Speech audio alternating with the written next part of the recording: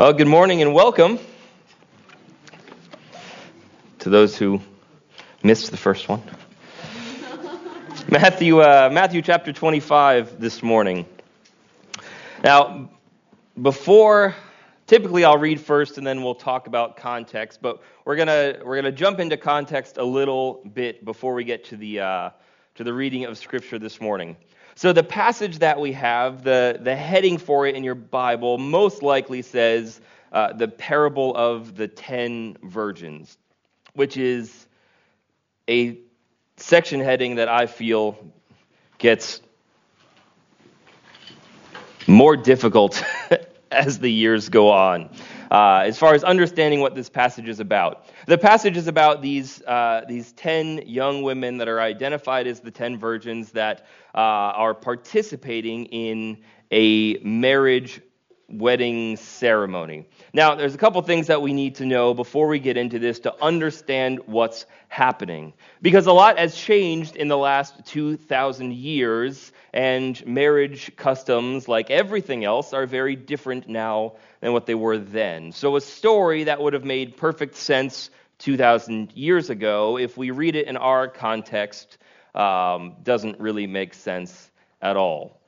Starting with the identity of the young women in question. Now, really what these women were, the best way to understand it in our modern context is that they were bridesmaids. What would happen in weddings in their day was, first there was a betrothal, and that's something that's significantly different now. In our day, being engaged to someone means that you may or may not have spent a bunch of money on one of two rings. But other than that, it's not legally binding. It's really just a agreement to do something. In their days, the betrothal was the first part of the marriage. And before the wedding was fully consummated and the man and woman actually started living together, they would be betrothed for up to or even longer than a year. You had to get a divorce to break a betrothal. Right? I don't know about you, but I know a lot of people nowadays that if that were the case, they would be in trouble. So that was different. And then what would happen when they got to the actual wedding ceremony, which is what this passage talks about, one of the traditions was that the bride would be at her parents' house with all of her bridesmaids, is the language that we would use. The young women that were there to support her and care for her during the wedding. The groom would come, usually or always at night, for this part, and for the kind of the beginning, the kickoff of the ceremony. He would come to her house, and they would travel by night in this procession from the bride's house to the groom's house. Now, because it was at night and because they weren't in a limo or a bus or anything like that, because they didn't have flashlights, they needed light. And so they would bring with them torches. The closest thing we have, at least that you could picture, is like a tiki torch. If you were here for Reach the Beach, we went and bought all of the tiki torches that Lowe's had in stock, and we had this massive wall of fire going down to the road. It was super cool looking. I can show you pictures. That's what it was like, and that was the purpose of it, is as the groom was coming, those who were waiting at the house of the groom for the new couple to arrive would look out, and they would see this procession of fire coming up the road. And they would see all of these torches lined up in a row, signifying that the bride and groom were arriving. And so they could see where they were going because of these torches. They could see the road in front of them. They wouldn't trip and fall and get hurt or anything like that. It was practical for them. It was also a symbol and this really nice image for those who were expecting them. So that's the scenario that we're looking at here. I was always confused growing up because there's no bride mentioned in the passage, and so I was like, wait a minute. Are they waiting to marry the guy? Is this like The Bachelor kind of scenario where he's like going to start with 10 and by the time they get to the other house, there's going to be one? What is happening in this passage? But that's not the case. So that's what's happening. These are the bridesmaids that would be attending the soon-to-be wife of the husband on this procession to the groom's house. So now that we understand a little bit better what their weddings looked like, now let's get into the passage and figure out what's going on. Then, and I'm going to substitute at least one or two modern words in just to help us understand. Then the kingdom of heaven will be like 10 bridesmaids who took their lamps, also often translated torches, right? So it's like Indiana Jones, stick with a cloth wrapped around it. You dump oil on it, light it on fire. Anybody gonna? No Indiana Jones fans? All right. That's all right. Where was I? Verse 1? I didn't get past verse 1. And went to meet the bridegroom. 5 of them were foolish, and 5 were wise.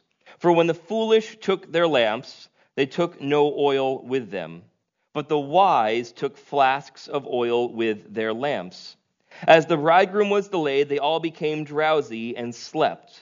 But at midnight there was a cry, "Here is the bridegroom, come out to meet him." Then all those virgins rose and trimmed their lamps. And the foolish said to the wise, "Give us some of your oil, for our lamps are going out." But the wise answered, saying, "Since there will not be enough for us and for you, go rather to the dealers and buy for yourselves." And while they were going to buy, the bridegroom came, and those who were ready went in with him to the marriage feast, and the door was shut. Afterward, the other bridesmaids came also, saying, "Lord, Lord, open to us." But he answered, "Truly, I say to you, I do not know you. Watch, therefore, for you know neither the day nor the hour." So this is one of many parables that Jesus gives to help us to understand what the kingdom of heaven looks like. Now, when we're talking about the kingdom of heaven, and we understand this because no one of these parables gives us the full picture. We can't pick just one parable of Jesus about the kingdom and believe that it will give us a full, clear understanding of what the kingdom of God is like. One of the things that we learn about the kingdom of God as we read all of these parables and teachings is that it is something that is now, but also not yet. It is something that we will one day experience fully, but we experience now in certain degrees. The kingdom of God is the heaven that we look forward to someday, but it is also the dominion of God on earth now as we turn to Him, as we turn our lives over to Him, as we are sanctified, as we are made holy, as we give Him authority to work in our lives. All of that is the kingdom. And so He gives us this one parable to explain one thing to us about the kingdom. And so when we look at these parables, again, we're not trying to figure out everything. We're trying to look for what is the one thing about the kingdom that Jesus is trying to illuminate for us here. So He likens it to these bridesmaids who are waiting, and there's 10 of them, and 5 are wise and 5 are foolish. You realize just how foolish the foolish ones are when you realize that the average torch would probably last for about 20 minutes before it needed to be refilled again. You would dump oil on it, you light it, you'd get 15, 20, maybe a little bit longer amount of time before it went out, and then you would need to re-oil it and keep it burning. You also need to realize that compared to our culture, punctuality for them was significantly less important, especially since they didn't have cars that could drive in exact amounts of time to other places, and they didn't have clocks everywhere. That when something started, it really started roughly at some time. So the idea that they would have a torch that could only burn for 20 minutes, they really had no idea exactly when the bridegroom was coming, and unless he lived next door, they wouldn't have had enough oil even if he had showed up on time. They really came completely unprepared to go out and be a part of this procession. When they realize that the bridegroom is there, it's also interesting that there's no condemnation for any of them for sleeping. which is probably a whole nother sermon. But they wake up, they realize, and then they go to leave, and they ask those who brought to share with them. The wise answer given, of course, is there won't be enough. If we give you half of what we have, we'll get halfway to the bridegroom's house, and then we will all be in darkness. So instead, they send them, and they go to the shopkeepers. And if there was a wedding in town, the shops would typically stay open as late as they needed to make sure anything that was of need at the wedding would be provided. So they go to purchase their own. What's interesting about this, though, I noticed, is it's never a part of the discussion. It's never a part of the discussion whether these women just go along with no light.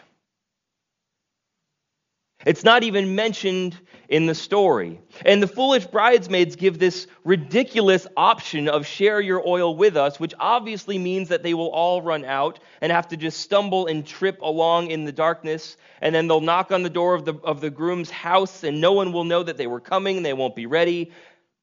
They give that foolish option, which makes no sense, but it's not even mentioned the possibility of traveling without light. It goes without saying, in other words, that if you are in the procession with the bridegroom, you are providing light. Now, practically, that really doesn't make any sense.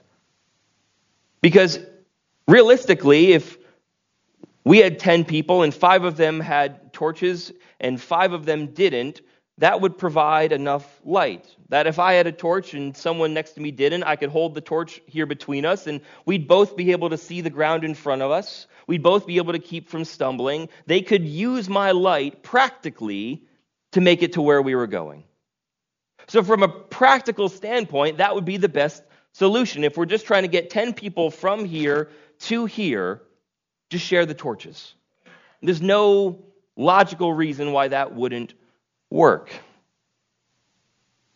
Which is why it's so important that the parable gives us the story not just of people out for a walk, but people in a wedding. Where there was more going on, where there was more at stake, where there was more significance to the people there than just the practicality of being able to see where they were going. If you want to be really honest, it would be a whole lot more practical just to go in the daytime. Right? Just go when it's light out. You don't have electricity yet. Use the daytime. Practically. But this is a wedding, and they go at night. And the torches serve the practical purpose of lighting the path before the wedding party, but they also serve the purpose of announcing the coming of the bridegroom, identified as Lord. So I began to think about that this week in my prayer time. It wasn't even an option. It wasn't even an option for them to go along and not bring any light.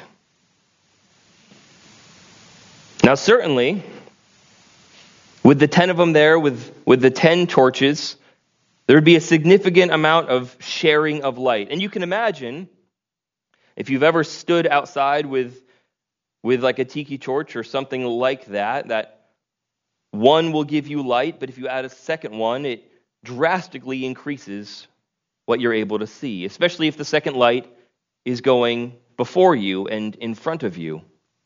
So there was a sharing of light, that the more lights were there, everyone was benefiting from everyone else, but everyone was also contributing. I've noticed something in my life, and this falls into that category that I mentioned here and there of things that I've seen too often not to believe that they're true, but I still can't really explain why they happen or how it works. But here it is. Maybe you've had the same thing. I find that if I am sitting hearing someone preach.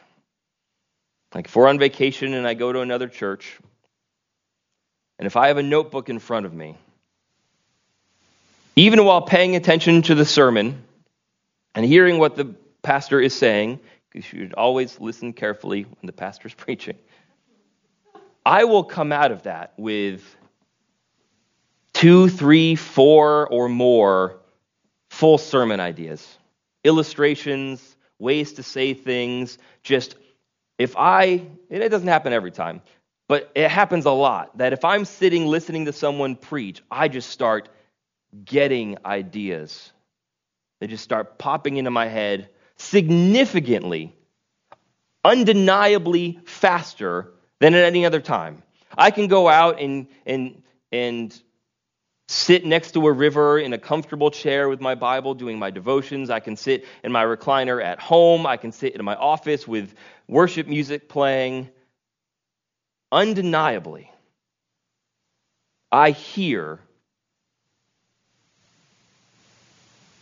receive revelation of scriptural truths more sitting under someone else's preaching. Another example of this, recent one, one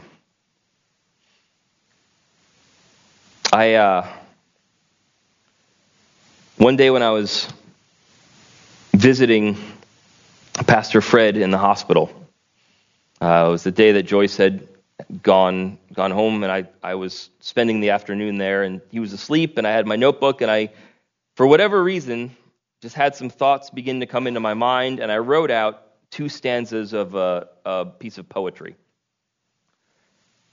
And then didn't touch it for 2.5 months. Then Fred's funeral was a couple Saturdays ago. And I had thought over and over and over about maybe I would finish that piece and read it at the funeral. And then I could never do it. I never finished it, wasn't able to. For the most part, forgot about it. But then when I was talking that morning with Kevin about what he wanted me to do for the welcome, he said, whatever you want, anything you have, you can say anything. You can, if you want to read something. So I thought, well, maybe I should do that. And then there was issues with probably the video feed and this and that and saying hello to people. And all of a sudden it was 8 minutes until the funeral started. And I still only had 2 verses that didn't make sense as an ending. And I went and sat in the back pew. And in 8 minutes, with people stopping to talk to me and coming into the aisle and back and forth, I wrote another 2 full stanzas of the poem. And it wasn't terrible. Should add that. It wasn't bad. Now, that's not because I'm quick on my feet. Now, I am quick on my feet. I love speaking publicly. I loved doing the extemporaneous speeches in speech class, but it wasn't that. It was a moment of inspiration, a moment of it just flew onto the page. And because I know myself, I know what I'm capable of creatively, I know that wouldn't have happened anywhere else. But in that room with all of those people gathered for the holy purpose of honoring and celebrating a servant of the faith, something that I hadn't been able to write in weeks suddenly just fell out of my hand. Now, I don't know the spiritual science behind this, okay? I don't have a formula. I just see this happen all the time. And that's a good thing. We benefit one another.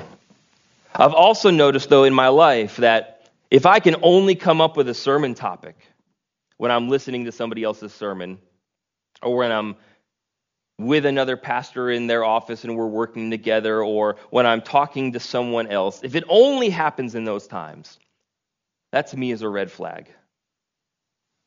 That to me is a red flag that my torch is getting really, really dim. Because that tells me that I'm walking by the light of someone else's. I'm walking by someone else's light, not by my own.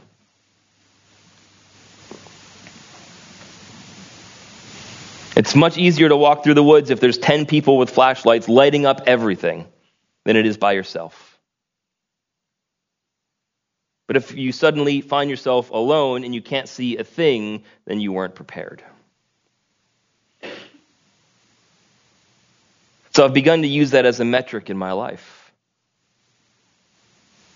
I seek out opportunities to be with other believers, to be with other pastors, to engage with other Christians, because it's a blessing to me. But if that's a requirement, if that's the only way that I hear the voice of God, I know that I've got work to do in my spiritual life. I received a wonderful piece of advice from a mentor of mine. We were talking about the times in your life where the torch is getting dim, so to speak. And a suggestion he made to me, he said this was the same suggestion he gives married couples that are struggling. He says, if someone comes to me and says that they just don't feel like they're in love with their spouse anymore, and it's gone dry, and they're really struggling in their marriage, he says, well, I want you to sit down and I want you to think about all the things that you would do if you were madly in love with your spouse. If you had just fallen in love, if the relationship was still fresh, you were still young and excited and just passionately in love with one another, what are the things you would do? Write those things down and then go do them for a month. I said, do that same thing. Do that same thing in your spiritual life. Imagine what your life would look like if you were just passionately devoted and on fire in your faith. What would your study time look like? What would your prayer life look like? And then go do those things. When I got to commentaries this week and read through what scholars say about the passage, it seems like in the past, there has been discussion about, well, what is the oil? Is it faith? Is the oil your works, your actions?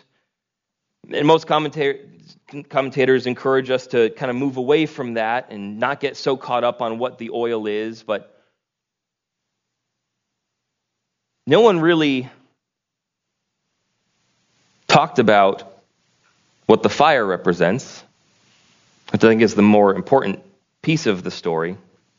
And no one talked about that process of trimming the wick, of adding oil, of maintaining the flame. And I think that those are pretty clear when we look at Scripture, because we are labeled by Jesus in other places as a lamp on a stand. Light is an imagery often attributed to the church. We know that the idea of light in the darkness is what the believer is meant to be. That if we are in the kingdom, believers carrying torches, we are believers that light up the dark places in our lives. That we reveal sin and brokenness for what it is in others. We show people a different way to live. We speak into people's lives in a way that we are able to see things about them and their situation that they don't understand themselves. We bring light. And I'm less concerned about what the oil is. I'm more concerned about what does it look like to keep our flames fresh and vibrant. And that, again, is not any real stretch to figure out. We know what it takes. We know what it takes to attend to our spiritual walk. Or at least we know where to start. The bigger issue is that we just don't notice it.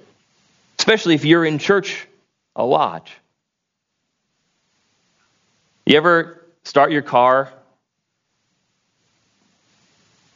in the city at night, and then all of a sudden you get to the back road and realize your headlights were off the last 10 minutes? For those of us who grew up on dirt roads in Vermont, that happens a lot, because you get confused by the streetlights and you just think it's daytime. That one was a joke. Sorry. You ever do that? You get to your car, and because you can see, you don't realize that your lights are off. And you can come to church every Sunday and watch our worship team and their experience of the Spirit, and listen to me talk about the study that I did throughout the week, and go to Sunday school and meet with other believers and hear things from them that you can apply to your life, and go home with a little checklist of these are the things I'm going to do this week, and not even notice, man, I am walking exclusively by other people's light. And that's the beauty of the church, because, hey, things happen, right? You're walking with a torch, and all of a sudden the cloth falls off onto the ground. It happens. And everyone else is there to come around and give you light and support you and illuminate and help you fix the problem. Because it's a whole lot easier to trim and fix a torch with light surrounding you than in the pitch black in the middle of the road. It's the beauty of the church. But it can also enable us to become stagnant. Because here's the thing.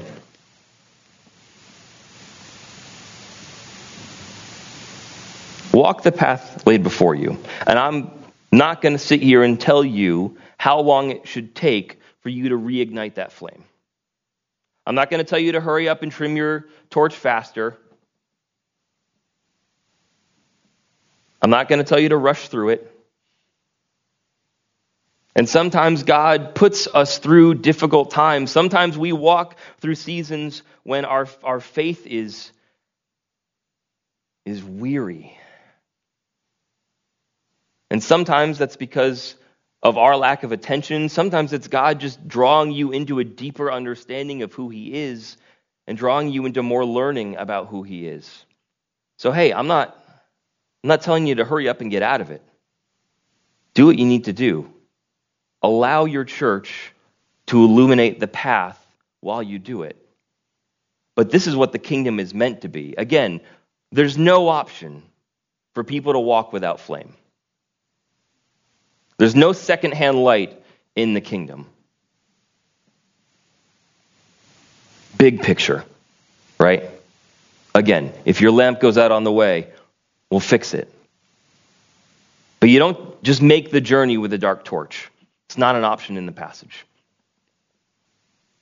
But here's the beauty of it. And this is something that I think we're often afraid to talk about in the church because we're afraid of being just about growth and just about numbers. We're afraid of glorifying certain churches and criticizing other ones, but numbers make a difference.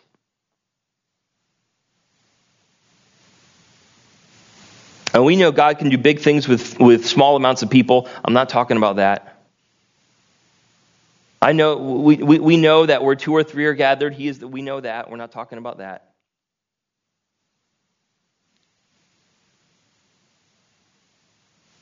But numbers do matter. And it's not just me, because Jesse already preached this. When she was talking about NYC, and if you've ever been in a room like that, with that many people. And I've experienced both. Rachel and I, the last church service I led before I came here, it was in our living room for a group of 7 or 8 young adults that had been in an incredibly unhealthy church their entire lives. They'd never been allowed to attend another church ever. And one of them was 30 years old, never been allowed to attend another church. other than their home church. Our small group was their first experience of the Christian faith out of the community that they were born into. And then their church closed unexpectedly without warning on a Thursday. And so Sunday we said, hey, we're having church at our house because you guys need to be in church this week. And they came, and there were 12 of us in our living room, and it was powerful, man. It was loud, and it was passionate, and it was powerful. Absolutely. It was a memorable, when I'm 70 or 80 or 90 or 100, how old do I have to say before I'm saying older than everybody here?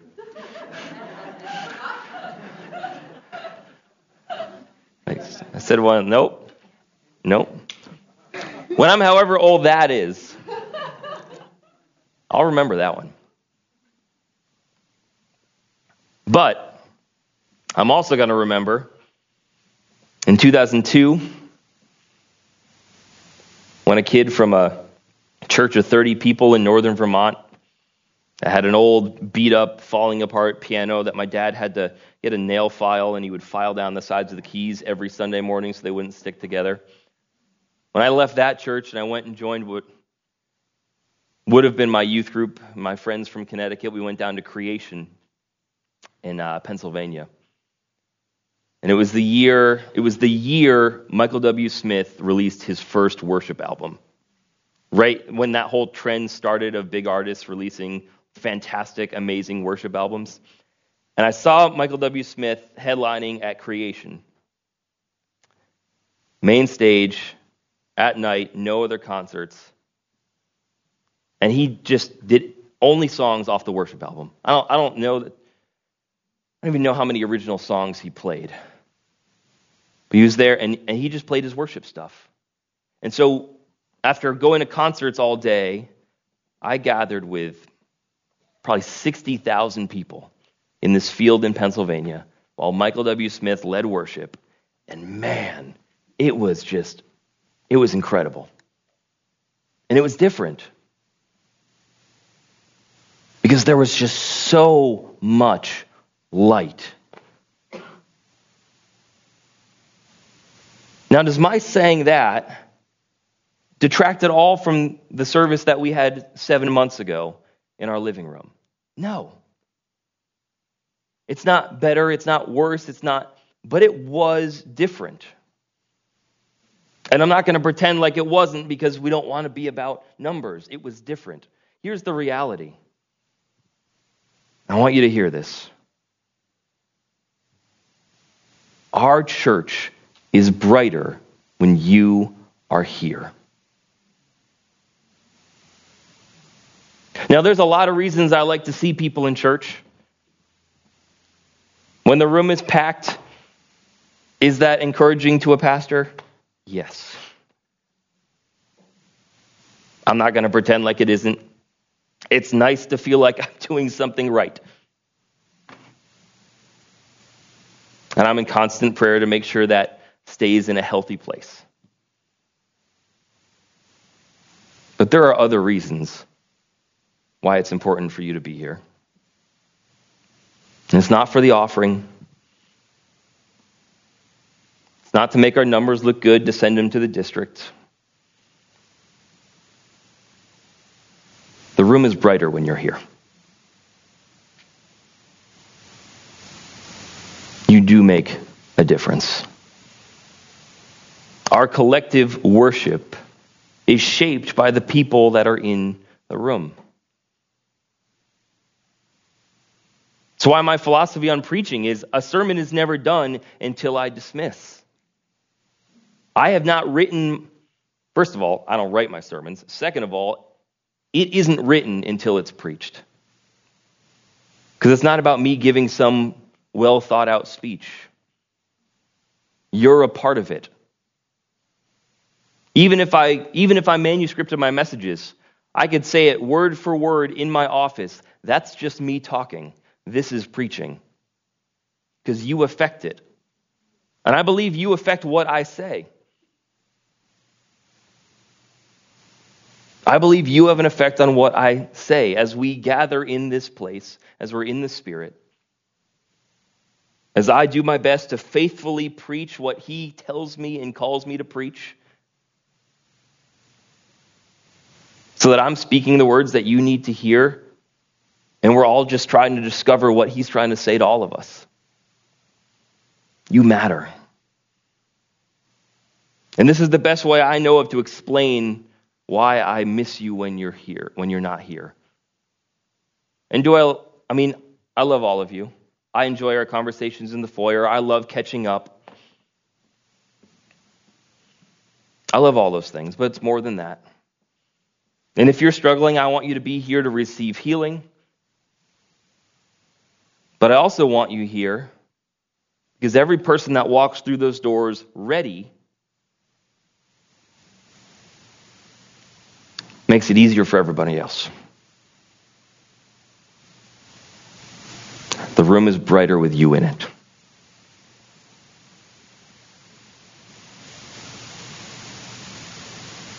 I don't know where you're at today.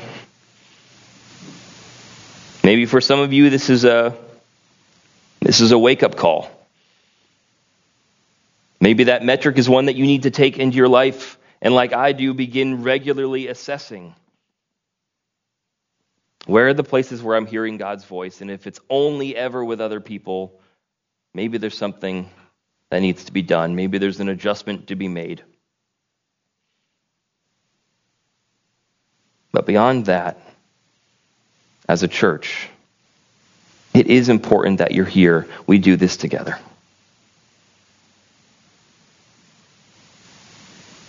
Sunday morning is an amazing time. It's a time to celebrate. It's a time to heal. It's a time to rest. It's a time to get ready for whatever the week ahead has in store.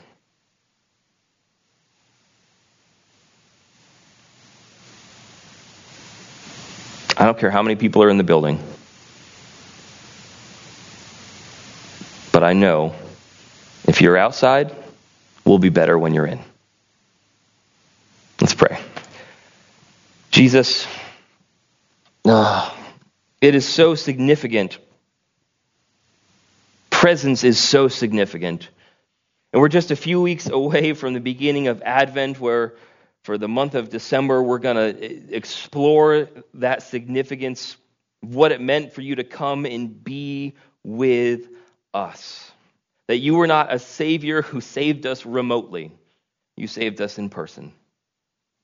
You were in our midst. You were in the dirt and the mess and the pain. You were in the middle of all of it, Lord. You were present here with us. So we know, Lord, as a church, that our presence is significant as well, that we are a people who gather together. We know, Lord, that some can't be here. We know some who are watching from home. And I pray, Lord, that your Spirit be so tangible and so present with them. I pray that we as a church are reminded of the need to reach out to those people, not just for practicality, not just, hey, do you need anything? Can I buy you groceries? But presence, Lord.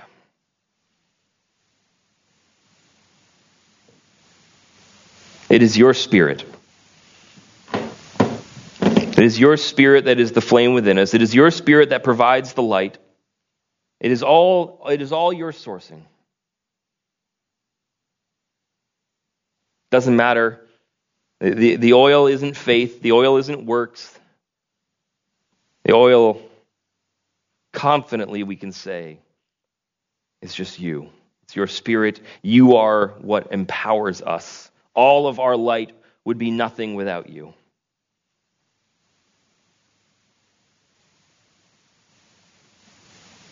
I pray, Lord, that we be a church that trims the wick, that attends to the flame within our lives so we can burn brightly and gather together, not only on Sunday morning, but in every way as your church, that we gather together to multiply that light, to illuminate a world that is just stumbling around in the darkness. May New Beginnings Church be a city on a hill, a lamp on a stand, giving light to all around it. That even if people still can't see where to go, they know what direction to head, and they just follow the light until they're in your presence. May we be a beacon that beckons the world to come.